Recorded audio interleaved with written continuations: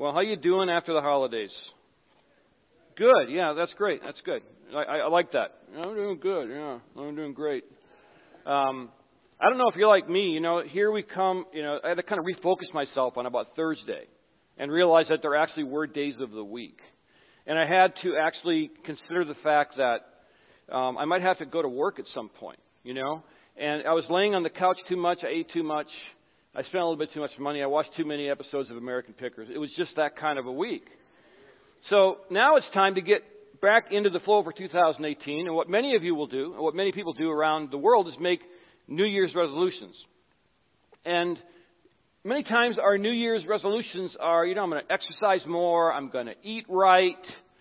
I'm going to watch my weight. I'm going to do all these things. And spiritually, I'm going to pray more. I'm going to memorize Scripture, et cetera, et cetera. And none of those are bad in themselves. New Year's resolutions are really great. Nobody keeps them, but they're great to start the year with. But they all have something in common, is that's all striving. It's striving for something. It's trying to grab something. It's trying to make ourselves better, which, again, isn't wrong in itself. But this morning, I want to offer you a better way. I want to offer you something that is eternal.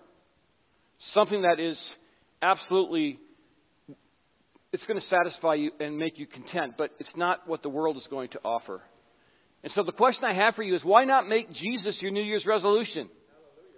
And you say, well, what does that mean? How do you make Jesus a New Year's resolution?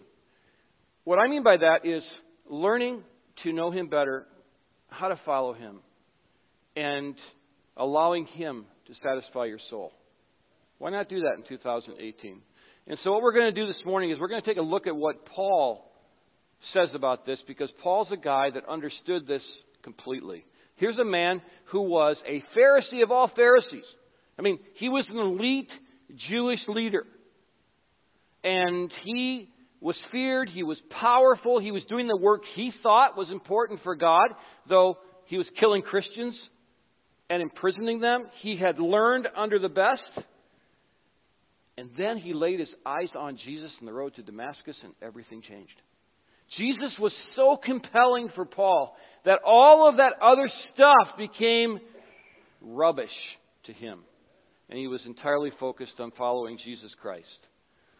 And so this morning, I'm going to ask you to consider what it would be like for you to follow Jesus in this way and to make Jesus your New Year's resolution.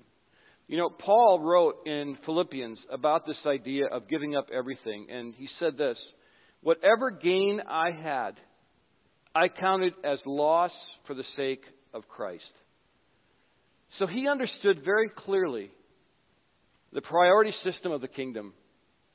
He understood very clearly what was important for him. And we're going to learn from him as well as we look at the rest of that package.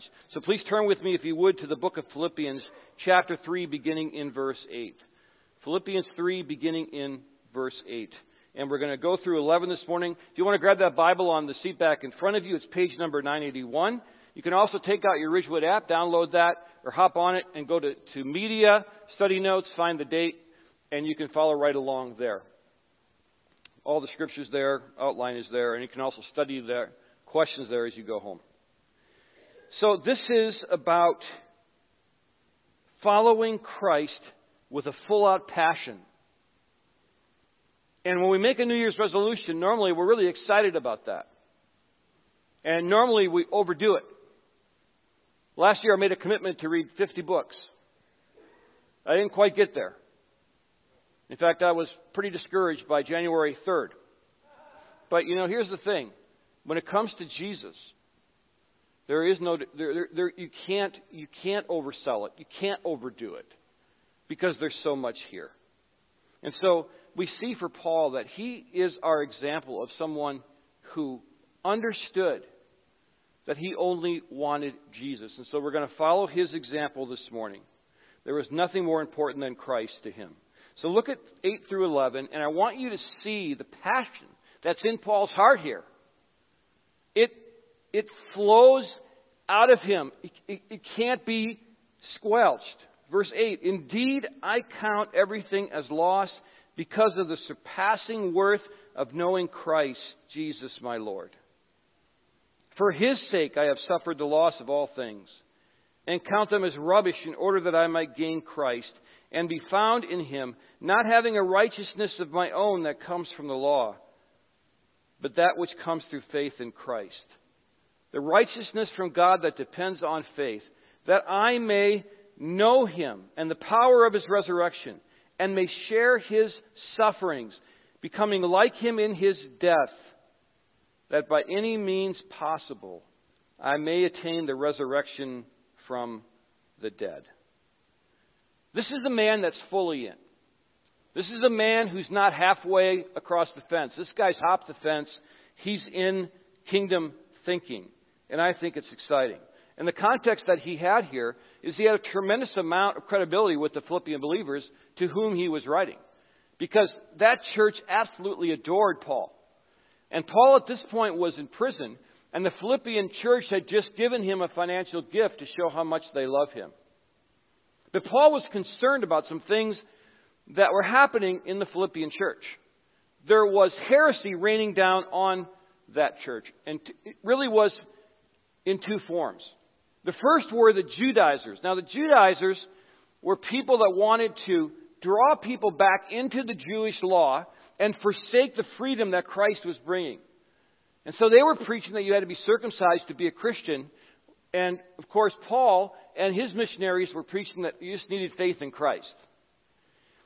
These Judaizers were more than just philosophers, though. Paul says in 1 Thessalonians that they really threatened to hinder the gospel and would one day receive the wrath from God. So that was happening. Then on the other end of the spectrum, you had another philosophy called antinomianism. That's a big long word, but it simply means this. Anti is against, and noma is the law. So it's against the law. So this philosophy was that, hey, Christians, you don't have any moral authority over you. So you can do pretty much whatever you want. Very much an aesthetic kind of thing where you look good on the outside, the insides don't really matter, and this was also being poured upon them. So you had the legalists and you had this antinomianism, and Paul was really concerned about the Philippian church. So what he did is he said, listen, here's what we're going to do. We're going to follow Christ. We're going to forget about these heresies, and we're going to focus in on what's really important. And I'm going to tell you what's important, Philippian church, because I know that you respect me, and you're going to listen to what I have to say to you. And that's what sets up this entire discussion, is this idea of Paul arguing for Christ as the number one thing, complete devotion. And we begin to unpack Paul's passion in verse 8. Indeed, I count everything as lost because of the surpassing worth of knowing Christ Jesus my Lord. For His sake I have suffered the loss of all things and count them as rubbish in order that I might gain Christ. So there's two key words here if you look at the passage. The words are loss and gain. And they're both financial terms. Loss is literally a business loss. Gain in the Greek is an accounting term that means profit. So what Paul is saying here is all of the activity that I've done, all the things that I thought were really important, all the things I'd done thinking I was pleasing God were of no profit at all. And I see them as loss in gaining the most precious thing, the most precious person, and that's Jesus Christ. And so if you put yourself back in the first century and you're reading this, and your pastor or your planter, the father of your church, is in prison, and you're being hounded by these heretics, and then Paul comes forth and says, let me tell you what I'm passionate about. And they must have said, wow, this is so refreshing. This is beautiful. This is wonderful. Praise God for Paul. Because Paul understood what it meant to be satisfied just in Jesus. He didn't have to go anywhere else. And so he devoted his life to the cause of Christ. And so there are three things that he asks for in this passage. And they're strange at first. First of all, he wants to know Christ in His suffering. He wants to suffer with Christ. But he also wants to grow a deep faith in Christ. And then he wants to understand the power of the resurrection in his own life, all in an effort to be closer to Christ so that he can know Jesus better. Because Jesus is the passion of his life. And that's what I want for you, because that will lead you to eternity, it will lead you to contentment, and it will lead you to joy. So here's the first thing I want to talk about. And Paul brings it up. It's called suffering, and we don't like it. But it's in here. We've got to deal with it. So your resolutions can include a desire to know Jesus through suffering. Now, that may seem strange, but look at verse 10. That I may know him and the power of his resurrection, and may share his sufferings, becoming like him in his death. So knowing, believing in, and becoming like, all these categories are linked to intimacy with Christ. Paul is enamored with this idea of clinging to Jesus, of knowing him better, of making him his only pursuit. Because to know Christ means that it's experiential, that it's personal. It's not just knowing about Christ, it's knowing Christ. And this is hugely important as we try to bring Jesus to a fallen world. If we aren't passionate about Jesus, if we don't know Jesus, if he's just a thing on a page in the Bible, if he's just a story we've heard in Sunday school, if he's just something on the outside on the cross of the church, but he's not personal, then number one, we're probably not saved, and secondly, we're not going to affect anybody for Jesus. So we have to know Christ. But the problem with that, and what many Christians don't want to deal with, is that suffering is a part of the equation. Paul wants to know Jesus in his suffering. So there have been many who have gone before us that have experienced this. And they've done amazing things for the kingdom. One of them is Adoniram Judson. And you say to yourself, who? Adoniram Judson. Adoniram Judson is a hugely influential man that many people don't know about. He was a missionary in the late 16th century, early 17th century. And he was called by God to go to Burma, which is now Myanmar. And at Burma, he was going to translate the entire Bible into Burmese. So he and his first wife, Anne, set out to do this mission. And they built a school, they trained pastors, began to translate, and it was hugely successful. Hundreds of thousands of people accepted Christ because of that mission.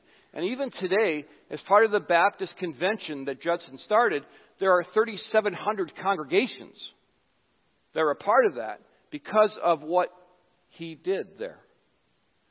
But it came at a massively high cost. Unfortunately, during his time there, England went to war with Burma. And Judson was accused of being a spy for the West. And so he was thrown in prison, and he was beaten, and he was tortured. And meanwhile, his wife Anne was working feverishly to get him out of prison, and he was finally released, but then shortly after he was released, she passed away.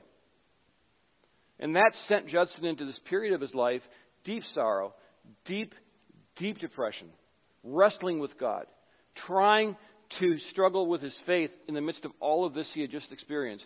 But through all of that, he had translated the entire Bible into Burmese. Now, what he did is going to ring true for all of eternity. But it came at a high cost. He lost 2 wives. He lost 3 children. In 38 years, he was only able to go home once. And when he died, he didn't get a big fanfare, big funeral. He died on a ship. His body was thrown into the ocean. And at some point, he disappeared from the pages of history. But here's the thing. This is a man that was committed to the cause of Christ, and he understood that suffering was going to be part of the equation. And that suffering has been used by God to further the kingdom all along. Here's what Judson said about this idea. If I had not felt certain that every additional trial was ordered by infinite love and mercy, I could not have survived my accumulated sufferings. So Judson was well aware that God had sent those sufferings, strangely enough, to further his mission. And this is what Paul, I think, is referring to. I want to walk in the suffering of Christ because I know that Christ suffered in order to bring people into the kingdom. And so he was willing to go through suffering in order to make that happen. But we don't really like that. So what we do in our churches many times is we like being part of the Christian community. That's nice. We get friends, and we like walking high moral ground. That's good. That protects us. We don't go off the rails. We like being a part of a church. We like Christian songs. All this stuff. We like Jesus. We love Jesus. But the road of suffering, now that's a different ballgame. And sometimes, in order for God to do His work fully, suffering has to be a part of the equation. And the naive part of this is that if you think you're going to go through your life without any suffering, good luck. Suffering is part of the Christian experience. And suffering will come, and Paul was willing to embrace that. And so he wanted Jesus to be his number one pursuit. If he was here, he would say, New Year's resolutions are stupid, but I'll make one. I'll make Jesus my New Year's resolution. Because I don't think Paul was that kind of a guy. But he was so in love with Christ that he was willing to embrace suffering. The second thing that he desired here is to have deep and lasting faith. So your resolutions can include a desire for a deep faith in Jesus. And faith is something that will help you to accomplish this goal of becoming more like Christ. Because Paul again knew that all of these earthly endeavors were worthless in comparison to walking with Jesus Christ. So look what he says in verse 9. He explains this. Not having a righteousness of my own that comes from the law, but that which comes through faith in Christ, the righteousness from God that depends on faith.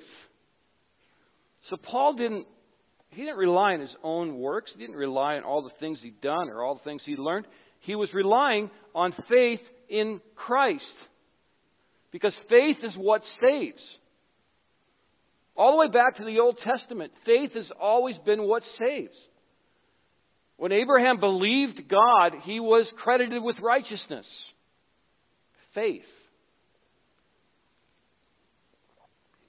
But we don't really turn to faith so often. We want to somehow please God by earning our way forward. We want to impress God. We want God to be happy with us. And when we think He's not happy with us, then we withdraw and we think there's this mean God up there. In fact, the Bible says that while we were yet sinners, Christ died for us. So it's no big surprise for Him. And the beautiful thing about the gospel message is that through faith in Christ, not only are we saved, but the righteousness of Christ is literally imputed, given, put on us. So we wear the robe and clothing of righteousness through faith. And what that means is when God looks at us, when the Father looks at us, He sees the beauty of His Son in us because we are attached to Jesus and clothed in His righteousness. This was the message of the gospel that Paul was so enamored with. The righteousness of Christ. Because he knew that there was no righteousness of his own. Loss became gain in his economy. But not the gain of the world, the gain of Christ. That's what I mean by making Jesus your New Year's resolution. Reorienting your priorities. Understand that Jesus is more important than anything else in your life. And then everything will flow from that. Loss becomes gain. And that gain is something infinitely valuable. It's Jesus. If you look here at Romans 8, or Romans 5 rather, 9 through 11. Since therefore we have now been justified by His blood, much more shall we be saved by Him from the wrath of God. For if while we were enemies, we were reconciled to God by the death of His Son, much more now that we are reconciled shall we be saved by His life. More than that, we also rejoice in God through our Lord Jesus Christ, through whom we have now received reconciliation. Wow. Paul understood that there's nothing more important than that. But he also knew that faith was essential to have this kind of relationship with Christ. And faith can be difficult. And I know that we all struggle with faith. We all struggle with faith in different areas. There are many mornings, I'm sitting there writing my journal. I'm going verse by verse. I know it sounds kind of, I know. It's just verse by verse. But I'm looking at these concepts and I'm thinking, but I don't see that playing out in my life. Like, where is the transformation? I do the same stupid things all the time. Why aren't you saving this person I've been praying for? I prayed for my son Taylor for 21 years, and he's gone now. Why did that happen? What does prayer even matter? It's these kinds of faith struggles that we go through. And so God understands that, and He has given faith as a gift. And so we can pray for faith. And He's very clear on this in Ephesians 2, 8, and 9. For by grace you have been saved through faith, and this is not your own doing. It is the gift of God. So you can pray for faith. You're struggling? It's not, listen, you're not a bad Christian when you struggle. I have friends sometimes, they go like, I want to be a good Christian. I want to be a better Christian. Not sure there's a grid, I think Jesus is with all of us in all of our journeys. And if you pray for faith, He will grant you faith. And I'll guarantee you that if Judson or Apostle Paul were here right now, they would say all that stuff we did for the kingdom is not going to save us at all. It's a result of the righteousness of Christ that we had the power to go out and do all of those things. And so he wanted more faith. He wanted to know Jesus without question. He wanted to draw up against Christ. He wanted faith even if it came through suffering. And Paul knew suffering. But it didn't sway him at all. And so that's the first two, suffering and faith. But then he also says, listen, I want to understand the power of His resurrection. So your resolutions can include a desire to be like Christ and to rely on His power. Look at the first few words of 10 again. That I may know Him and the power of His resurrection and may share in His sufferings, becoming like Him in His death. I want to deal with that last few words there first. Becoming like Him in His death. What does that exactly mean? It means that Paul couldn't die an atoning death like Christ. Jesus died an atoning death in order to pay for all of our sin so that those who believe in Him could have eternal life. Paul didn't have that kind of power. Paul was not the sacrificial lamb. But what he could do and what he was willing to do is lay down his life for the same purpose. And so Jesus laid down His life to win people to the kingdom. Paul is saying, I'm willing to do that too in death to win people to the kingdom. And that's a big deal. Because, believe it or not, even these biblical characters who did amazing things, I don't think they were walking around saying, I'd like to die today. But he's saying, if that's what it takes, I want to identify with you in that. And so he was willing to lose everything so that he could experience the power of the resurrection. Verse 11, that by any means possible I may attain the resurrection from the dead. So he wanted to understand two things about the resurrection. Number one, he wanted to understand the power of the resurrection in his own life, and he also wanted to understand and identify with the power of the resurrection from the dead, eternal life. Now, recently we lost an incredible pastor and theologian. It was felt deeply around the Christian community. R.C. Sproul passed away on December 14th. R.C. Sproul was an amazing, amazing guy. Many people have compared him to be a kind of a modern-day Luther because of his incredible theological expertise and the way he pastorally gave it to people. And he was amazing because he was able to appeal to so many wide spectrums of the Christian community. But the one thing that Sproul, that kind of set him apart from others, is he talked a lot about the kingdom of God. He talked about the holiness of God, and he talked about resurrection.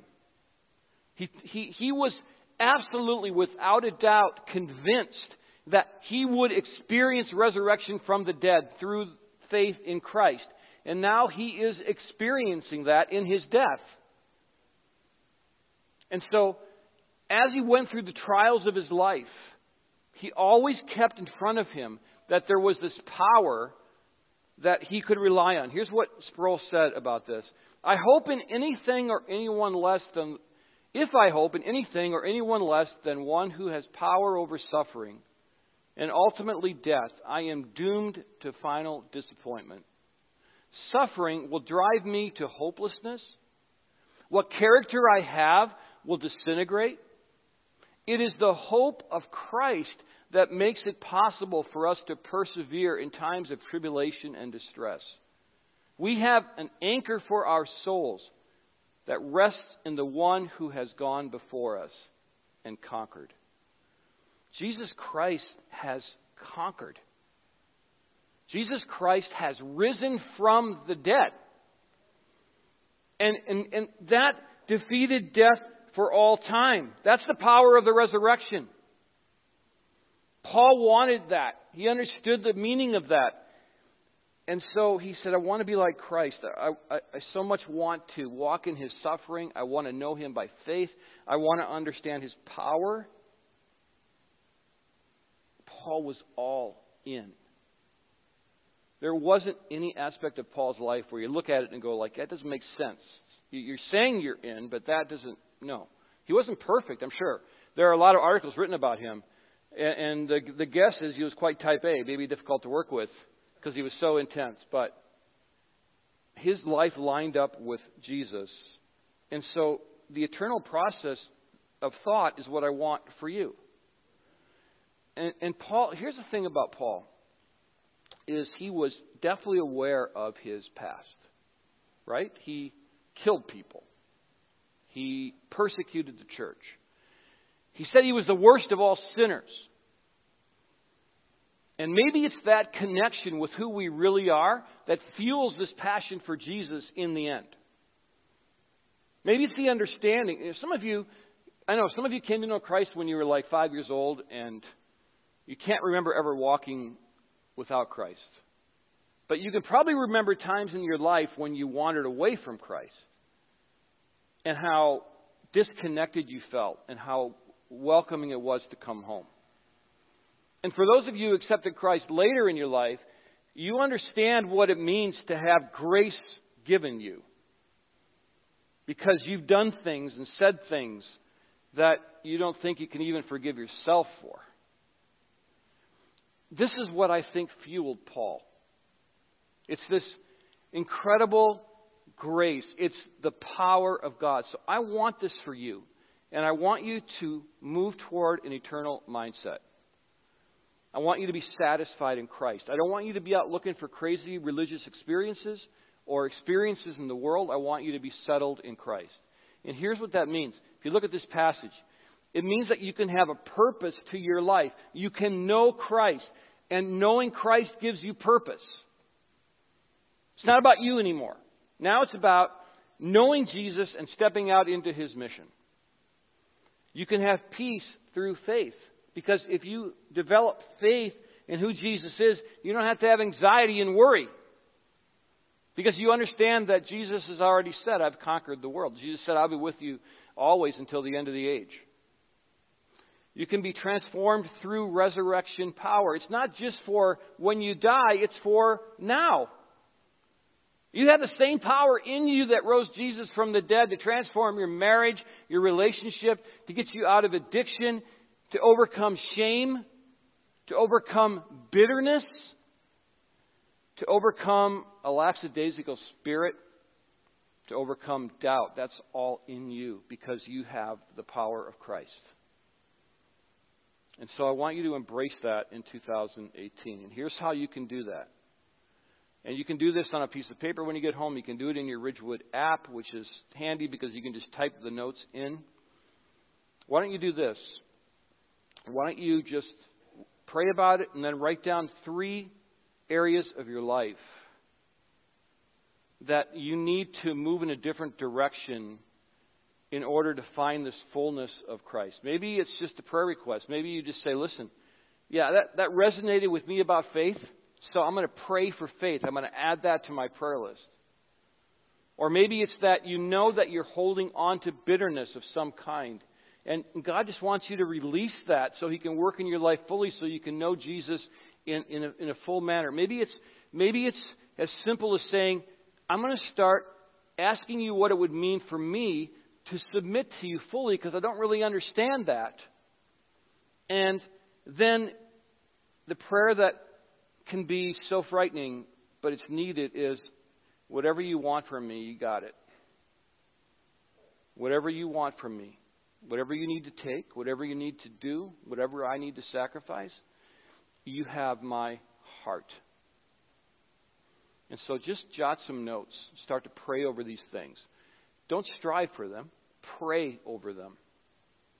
Because listen, the new year's already here. 2018 is upon us. God has things for you, waiting for you to discover. And if it's only temporal things, those things will all pass away. But making Jesus our New Year's resolution means that we are going to move into eternal values, snuggle up to our Lord and Savior, because He's waiting for us there. And He loves you, and His arms are open. Let's pray. God, we are so thankful that we have a Savior that loves us, that is not mean or vindictive, but is a righteous judge. And we thank you for the righteousness of Jesus' blood that saves us through faith. God, the things we're talking about here are countercultural even to the Christian evangelical world. We're taught in the evangelical world that we can be satisfied now, that we can get what we want now. Eternity is rarely even discussed. But yet Paul was bent on living an eternal life. And so I pray that we would do the same. Help us, God, as a church and as individuals to be wholly sold out for Christ. And I just pray for this flock, God, that you would do that in us so that we can move forward to where you want us to go. In Jesus' name I pray. Amen.